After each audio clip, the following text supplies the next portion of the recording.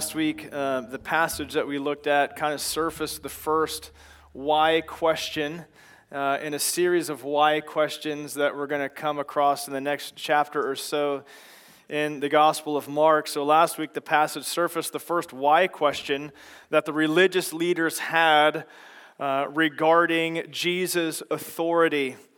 And last week, the question was this: why does this man speak like that? Who can forgive sins but God alone? And Mark is going to show, he showed last week when we looked at the passage, that Jesus wasn't just speaking on behalf of God, he was speaking as God. And so the answer to that why question that we saw last week was this: Jesus can speak like that because he is God. And when you express faith in him, in his ability to change your life, instead of just being skeptical about his power, then your life will actually change too, so you can take him at his word. We looked at two types of people: skeptical people, and then people that actually express their faith in who Jesus was and his ability to actually change their life. And you can be one of two people: skeptical, or you can be someone who's filled with faith in Jesus' ability to actually change your life. So that was the question we looked at last week. And the next why question we find in the Gospel of Mark is found in our text today. And it's this question: why does he, Jesus, eat with tax collectors and sinners? It's a massive question. Why? Why does he eat with tax collectors and sinners? And it's actually going to take two sermons to teach and apply this passage to its fullness. The religious leaders in Jesus' time had created a false distinction between who they considered everybody else to be. Everybody else was sinfully sick sinners, and how they viewed themselves: rigidly, ritualistic, religious, and righteous. So either you're a sinfully sick sinner or you're like us, you're rigidly religious and righteous. And they created this false distinction. And Jesus is going to annihilate that false line of distinction. And he's going to break down that barrier that we so often are tempted to construct in order to self-justify ourselves. We like to think of everyone else as sick while we're the only ones who are healthy. Or to turn it around, we think we're the healthy ones and everyone else is sick. And the truth is that we're all sick. We're all sick. And so Jesus is going to demolish that false distinction in this passage, and he does so in a lovely way. And so today we're only going to look at the first half of this passage. I know we're taking it slow, but there's so much to see. We're only going to look at the first half of this passage and make a personal application point today. And next time we're in the passage, in a few weeks, I want to share how I think our church ought to respond to this message in a corporate way. But before I do any of that, I want to tell you a story about my childhood. And I hope to tell you the story so that I can illustrate a point of application that will make next time that we're in this passage of Scripture. So most of you know this, like I grew up in Kansas. Did anybody watch the Chiefs game last night? Where it was like -7 or 8 degrees? Like that looked brutal, right? But go Chiefs, all right? So I grew up in a small town in central Kansas, and there's McPherson. If you could zoom in a little bit, I grew up on the outskirts of that small town in a house out here, and you can zoom in a little bit more. So you could see, okay, this is a big, massive wheat field that I would go play in. How fun is that? Who wants to go live in Kansas, right? That's what you got to do for fun. So we lived out on Highway 56, a little ways outside of town. And if you zoom in a little bit more, I think, okay, that's my house, okay, that I grew up in. We had like an acre and a half back here, train track that, we used to walk on the train track. That was fun too. All right. This is where I set my backyard on fire with a firework. Used to be a garden there. Now it looks like just a fire pit. And but this is, so this is the street view. Go to the next one, I think. This is where I won so many football games competing against myself and my imagination, right? I used to pretend I was Steve Largent. Can you believe that? Do you know who Steve Largent is, right? Look at that guy, right? Look at that. Look at those socks. Look at those jams. I don't know about this form, These football pads might have been just like extra clothes that I shoved under that shirt. All right, but that's me. Right? I actually could throw that football really far. What's the next one? Imagine me. Okay, so this is who you hired as the senior pastor of your church. Look at those shorts, the red tank top, the gold chain. These glasses, maybe they're coming back in style, I don't know. And someone was asking me this morning, what is that? I was like, that's a dead bird. It's just a dead bird. I just kill birds, I guess, or pick them up. I can't remember, but so that's me. Okay, well, let's go on to the next one. Okay, so enough about my childhood, but that's your senior pastor, all right? Dead bird picker-upper, pretend football guy in the front yard.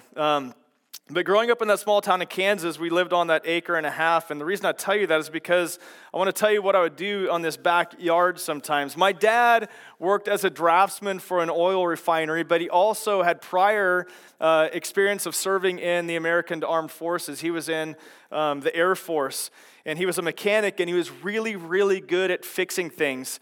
And he saw an opportunity to have a side business of fixing golf carts for people. And I'm pretty sure he was the only one in central Kansas, like in the center of this county, right, that had a business like this. And so as word got out, he did really good work by providing a meaningful service to people. He got busier and busier, and he ended up building this little detached garage, and that's kind of where he ran his side business out of. He ended up building that little detached garage and would spend a lot of his time out there working and fixing golf carts.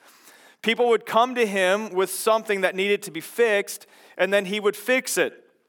Sometimes he would have to weld things, sometimes he'd have to rebuild things or overhaul things, but if it came his way, whether it was an E-Z-Go or whether it was a club car or whether it was a Columbia car, it didn't matter what kind, whether it was an electric vehicle or a golf cart or a gas one, he would fix it over time. Many times, I got to be the one who would test drive them around the backyard to make sure that they were really fixed. It's one thing to say that they're fixed, and then to prove that they're fixed, they need to be driven around. And so what better opportunity for an 8 to 10-year-old boy to do that with somebody else's stuff, right, in that backyard? Sometimes the fix was relatively simple.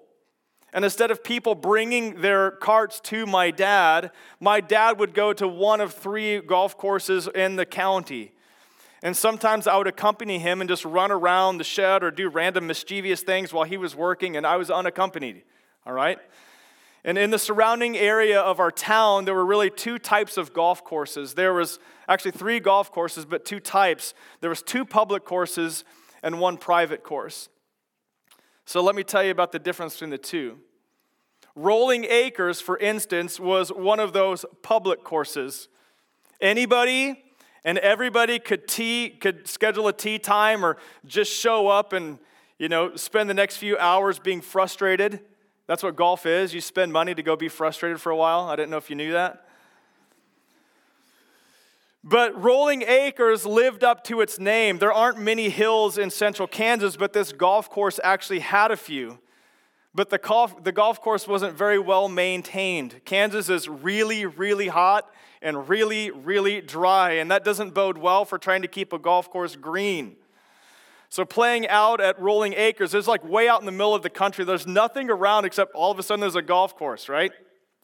When you play golf at Rolling Acres in the middle of the summer, it was kind of like playing golf on your 50-year-old, well-weathered, cracked, and heaving concrete driveway. That's what it was like. It was just brown, and you hit a ball. Like if you just barely hit the ball, it'd roll like 100 yards, right? It's amazing. But you'd be very hesitant to take a divot. You would ruin your clubs, if you hit the ground too hard. It was hard, never adequately watered, wide open, and really, really windy, all right? I know it's been windy here this last week. That's Kansas all the time, okay? And it was open to the public. It was a public course. And then there was the McPherson County Country Club, and it was private, and it was plush. It had a steakhouse, it had a pool, it had massive old-growth trees, and it was green as far as the eye could see. But the normal person couldn't play there. It was private. So there's public courses that my dad would go work at, and there were private courses that my dad would go work at. One of them was for everyone, and one was kind of for the elite of society and closed off to everyone else, and you couldn't go there unless you had some sort of membership. So that's my childhood story that I'm going to use to illustrate something later on today, and especially next time corporately when we think about who we are as a church, next time we're in this passage. So that was my story, but let me tell you the story that Mark tells in his gospel about some of these similar matters. It's in Mark chapter 2, verses 13 through 17, and we'll take 2 weeks to look at this. Turn with me, if you can, to Mark chapter 2, where we read about Jesus, and it says this, starting in verse 13, He, Jesus, went out again beside the sea, and all the crowd was coming to him, and he was teaching them. And as he passed by, he saw Levi, the son of Alphaeus, sitting at the tax booth, and he said to him, Follow me. And he rose and followed him. And as he reclined at table in his house, many tax collectors and sinners were reclining with Jesus and his disciples, for there were many who followed him. And the scribes of the Pharisees, when they saw that he was eating with sinners and tax collectors, said to his disciples, Why does he eat with tax collectors and sinners? And when Jesus heard it, he said to them, Those who are well have no need of a physician, but those who are sick. I came not to call the righteous, but sinners. Let's pray. Lord, I pray that you would add your blessing to all of us here now that is in this room, this facility, or those watching online, participating online, that you would add your blessing to those who read here and then follow and obey what this word is teaching us about who you are and what it's calling all of us to privately do, personally do today, and next time we're together when this passage of Scripture corporately, when we think about how we need to apply this passage as a church, as a whole. God, I pray that you would work. And it's in Jesus' name we pray. Amen. All right, so let's look. Let's look through the text. And we're going to apply this in a very, very personal way today. You've heard me allude to that. This is all about a personal application point today. Next time we're together, we're going to apply this publicly, corporately as a church. But today it's personal. Think about yourself today. And this is what the text says. Jesus, he went out again beside the sea. And all the crowd was coming to him, and he was teaching them. So a few things we should observe in this first verse. I think that Mark writes what he writes in a way to jog our memories a bit. Whenever we read that word again, it's used to imply that whatever is happening currently has happened before. And so when Mark says that Jesus went out again by the sea, we need to remember the other time that Jesus went out by the sea in the Gospel of Mark. And that first time we see Jesus going out by the Sea of Galilee was when he called the initial disciples to follow him. Peter, Andrew, James, and John. He goes out and he calls them to follow him. And now Mark is going to say, look, Jesus is going out again. And I think this shows us something about our evangelism. It's not just one big one-time thing. Don't just go out once to see who might be receptive to the message and one big, massive evangelism attempt. Our evangelistic efforts must be done over and over again and over again over time. Jesus goes out again.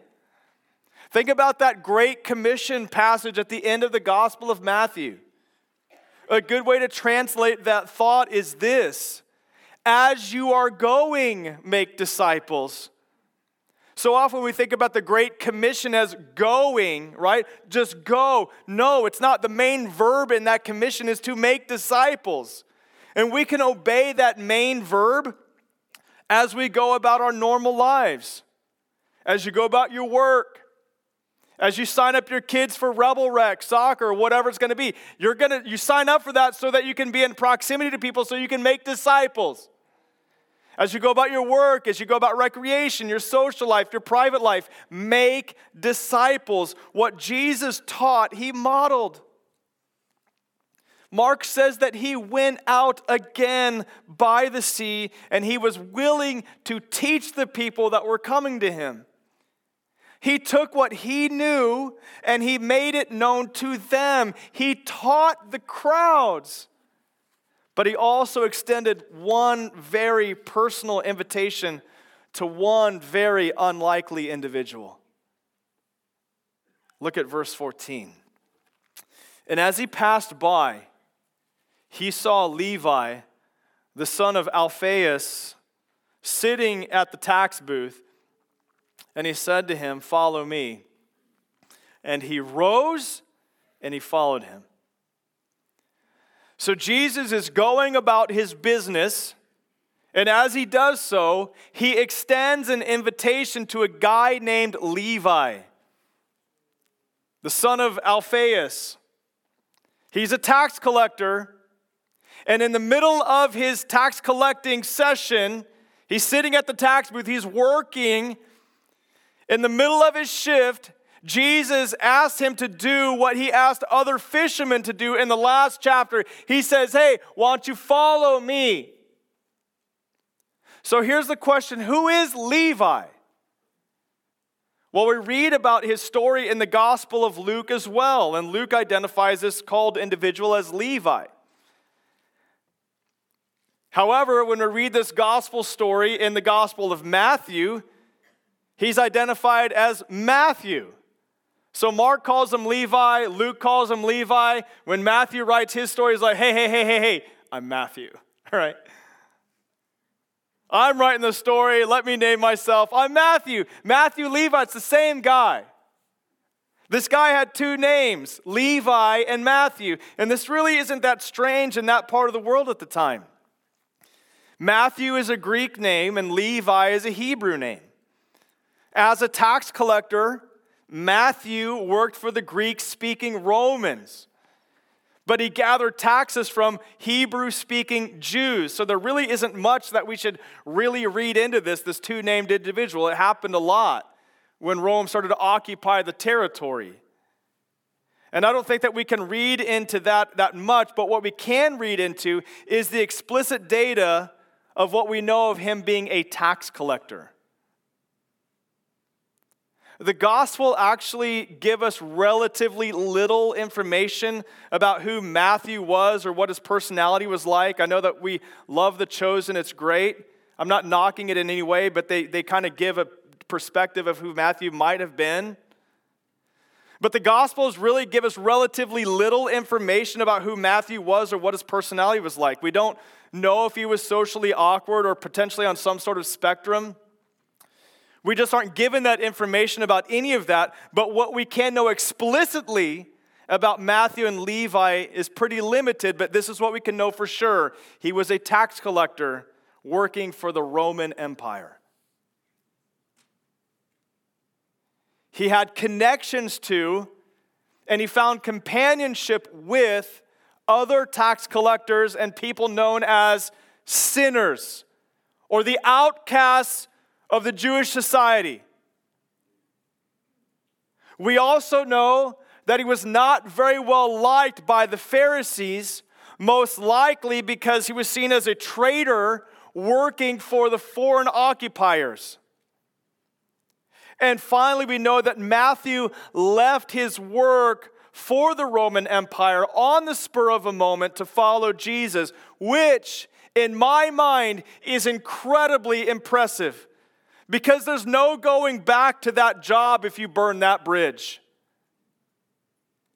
James and John, the sons of Zebedee, they did leave their father in the boat to follow Jesus, but I'm sure that they were always welcome back to the family business if this Jesus Messiah thing didn't work out. In fact, we know that to be the case for them because at the end of the Gospel of John, we read Peter saying this, "Hey, I'm going fishing." And they said to him, "We'll go with you. What else are we going to do?" And they went out and they got into the boat, but that night they caught nothing. So some of the disciples, for lack of better words, had some sort of fallback plan. Matthew didn't. Levi didn't. If he walked away from that booth that day to follow Jesus, and this whole Jesus Messiah thing doesn't work out, there's no going back.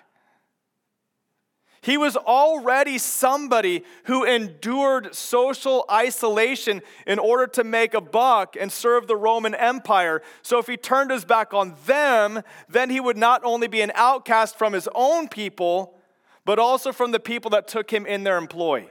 Like, this is massive. If Matthew/Levi responded to the call of Jesus, it would be an all-in type of response. Every chip would be pushed into the center of the table, along with every deed to every relationship they had ever had. He would have to potentially forfeit absolutely everything in order to follow Jesus. So no doubt, there's no doubt in my mind, with all this in his mind, Matthew hears Jesus' call to follow, and he decisively rises up and he follows him. He was sitting, and then he rose up and he left where he was at. And in Mark chapter 2, verse 14b, he responds to the call. He pushes it all in. He pulls the trigger. He abandons everything with no chance to go back. And he follows.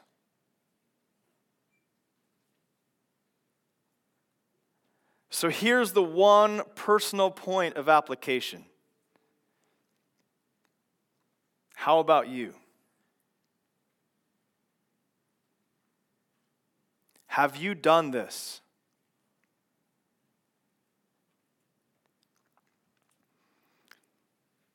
This call is being extended to you right now to do the same.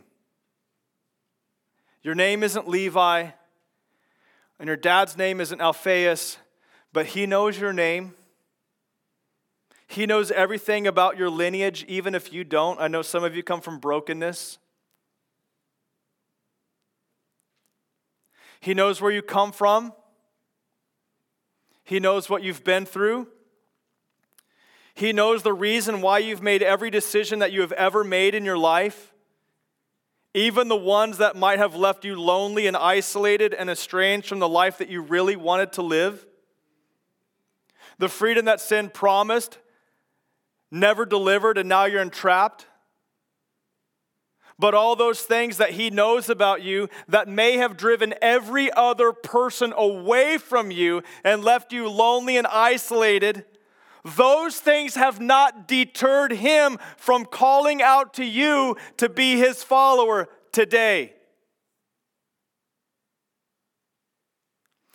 He doesn't look at you and say, I know these things about you, so I'm going to pass you by. He sees those things and he's drawn to you because of this. He says, hey, let me save you from that. You too can be my follower. To that I say, what grace. He knows how self-seeking and fraudulent you have been. Me too.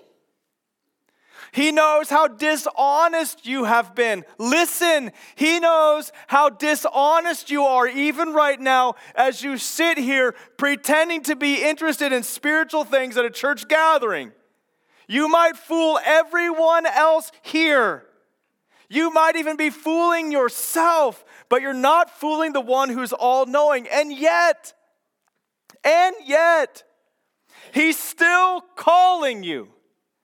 He's summoning you and saying, follow me. There was an urgency to Jesus' call to Matthew. And there's an urgency to the one that he's extending to you right now. As I function like his mouthpiece in this pulpit. This isn't Sean speaking. This is God speaking. A radical response is expected from you. Maybe you've been around Jesus and Jesus' people for a long time now. But now is the time to respond. Your response is required. Responsiveness and responsiveness now. The place is here. The time is now. Like now.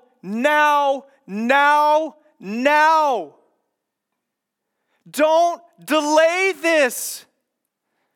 Now is the day of salvation. Now is the time that you need to repent and say 5 simple words. Yes, Lord, I will follow. That's what Matthew Levi does in the middle of his work shift. In no uncertain terms, God is telling you right now, repent. Stop embracing your life of sin and rejecting Christ. Do the opposite. Embrace Christ and reject your enslavement to sin. Today, right now,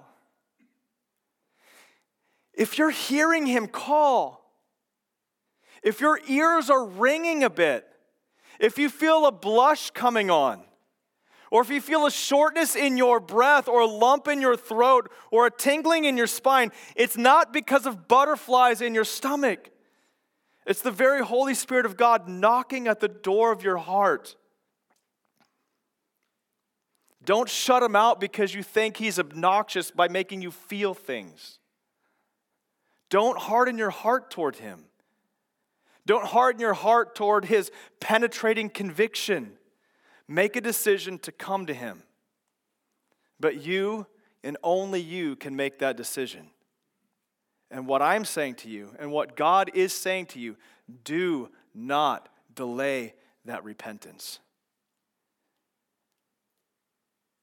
You and I are all in a dire situation. And we need to come to him and get the relief that our soul is begging to have come its way. So at the end of this service, we're going to have a response time. We're going to sing a final song. And as we do, there's going to be an invitation to respond to what we have heard. An invitation will be given to you to leave the comfort of your seat or your row. And you're going to be invited to come forward to these steps and kneel down and commune with God. I know that you can respond anywhere. But Matthew stood up, he rose up, and he left where he was at. And you're like, well, I'm in the middle of my row. It's going to be awkward. It was pretty awkward for Matthew to leave the tax booth. Well, I got my kids with me. Bring them. Well, I'm an elder of the church. Come. I'm working sound booth. Doesn't matter. Do not delay your repentance. And when we do this, when that open invitation is given for anyone and everyone, there will be 2 types of responses. Some will be coming to Christ for the first time. And some are going to be coming back to Christ for what seems like the 1,000th. 1 John 2, 1-2 says this, "My little children, I have written these things to you so that you may not sin." You're like, okay, great. But what if I do sin? He continues, says, "But if anyone does sin, we have an advocate with the Father, Jesus Christ the righteous. He's the propitiation for our sins." Big word, that means wrath-averting sacrifice. Wrath should be poured out on you. But if you confess your sins, it was poured out on Jesus instead. And not only for ours, but also for the sins of the whole world. There's enough mercy to go around. 1 John 1:9 says that if we confess our sins, He's faithful and He's just to forgive us our sins and to cleanse us from unrighteousness. Look, all of us have dirt to confess. I don't care if you've been following Jesus your entire life, or if you want to start following right now, we all have things that we need to confess to Him. That dirt that needs to be cleansed from us. In fact, we might not even have enough space up here. Like, we'll need to build a bigger stage if we have given ourselves to a moment of honesty. We must confess. That means to have the same word with God concerning a matter. We must come to Him and humbly recognize, yep, I still need you. For the first time, or for the 1,000th time, I need your cleansing. Do you know that Jesus taught His disciples a model type of prayer for them to pray, and it included the words, forgive us our debts. This isn't just something you initially say to the Father. This is something that you say on a daily basis as determined by what you have done or by what you have failed to do.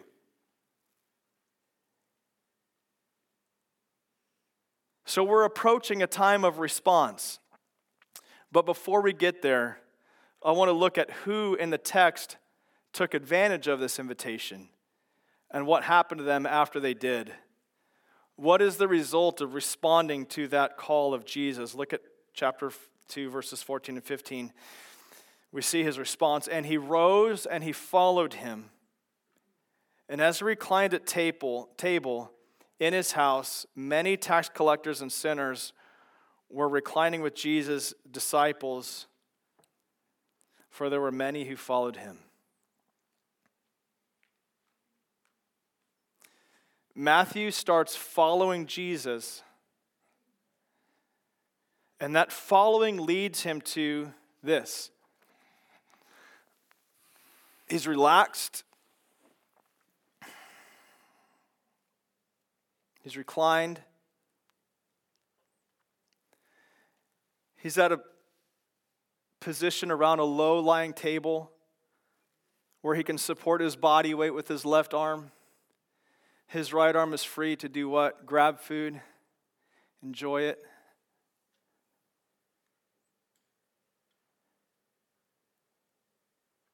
He's fellowshipping with the one who is known as the bread of life. This is the depiction of the guy that was once hated and rejected, despised as a traitor by his own countrymen. This guy a few moments ago was a social outcast. He didn't belong. And now he's belonging in the most relaxed, welcomed, intimate way around a fellowship table with God Himself.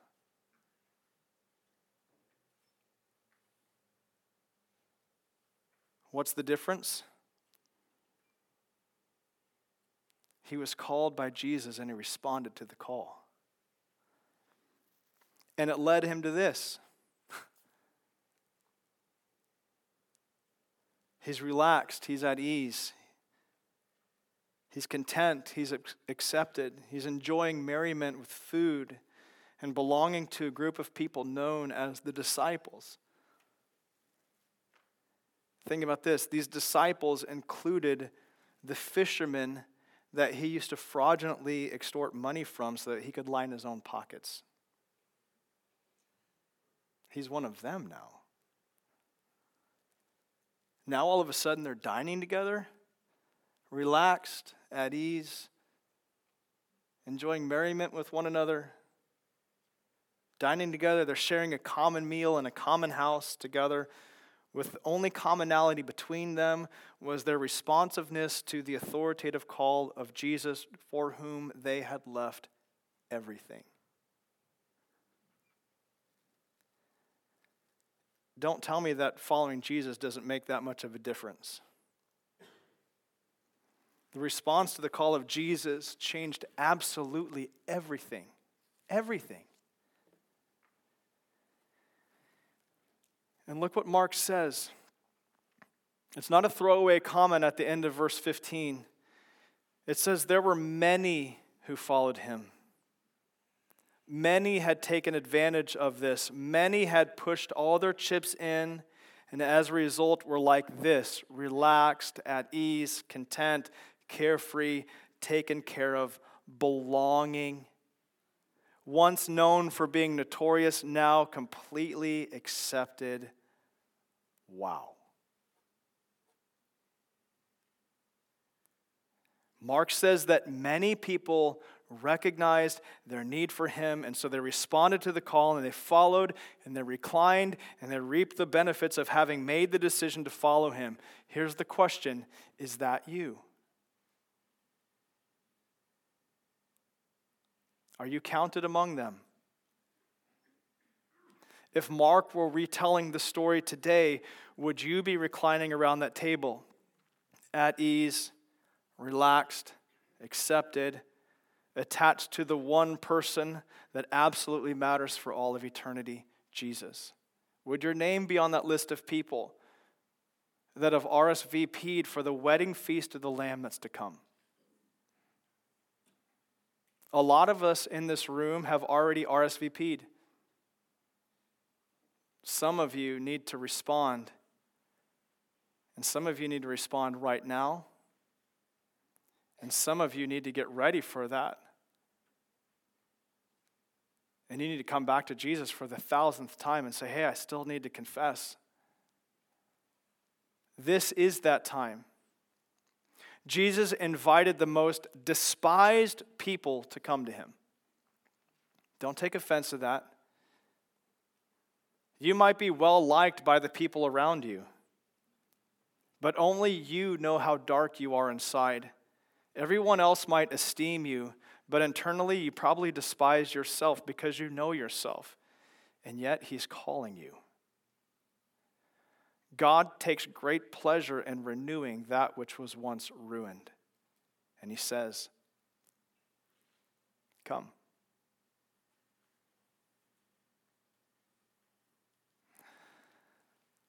God, I pray that as we move into this time of response, that you would do the work that only you can do. God, I'm not trying to manipulate things through music. I'm not trying to do anything that is outside of what I sense the passage is calling us to do corporately and personally. God, I'm sensing that you are working in my life. If I wasn't playing guitar, I'd be right there on the front step too. God, I pray for a massive time of response and a moment of honesty that we would give ourselves to, so that you could do only that which you can do. You're extending a call. You've extended a call.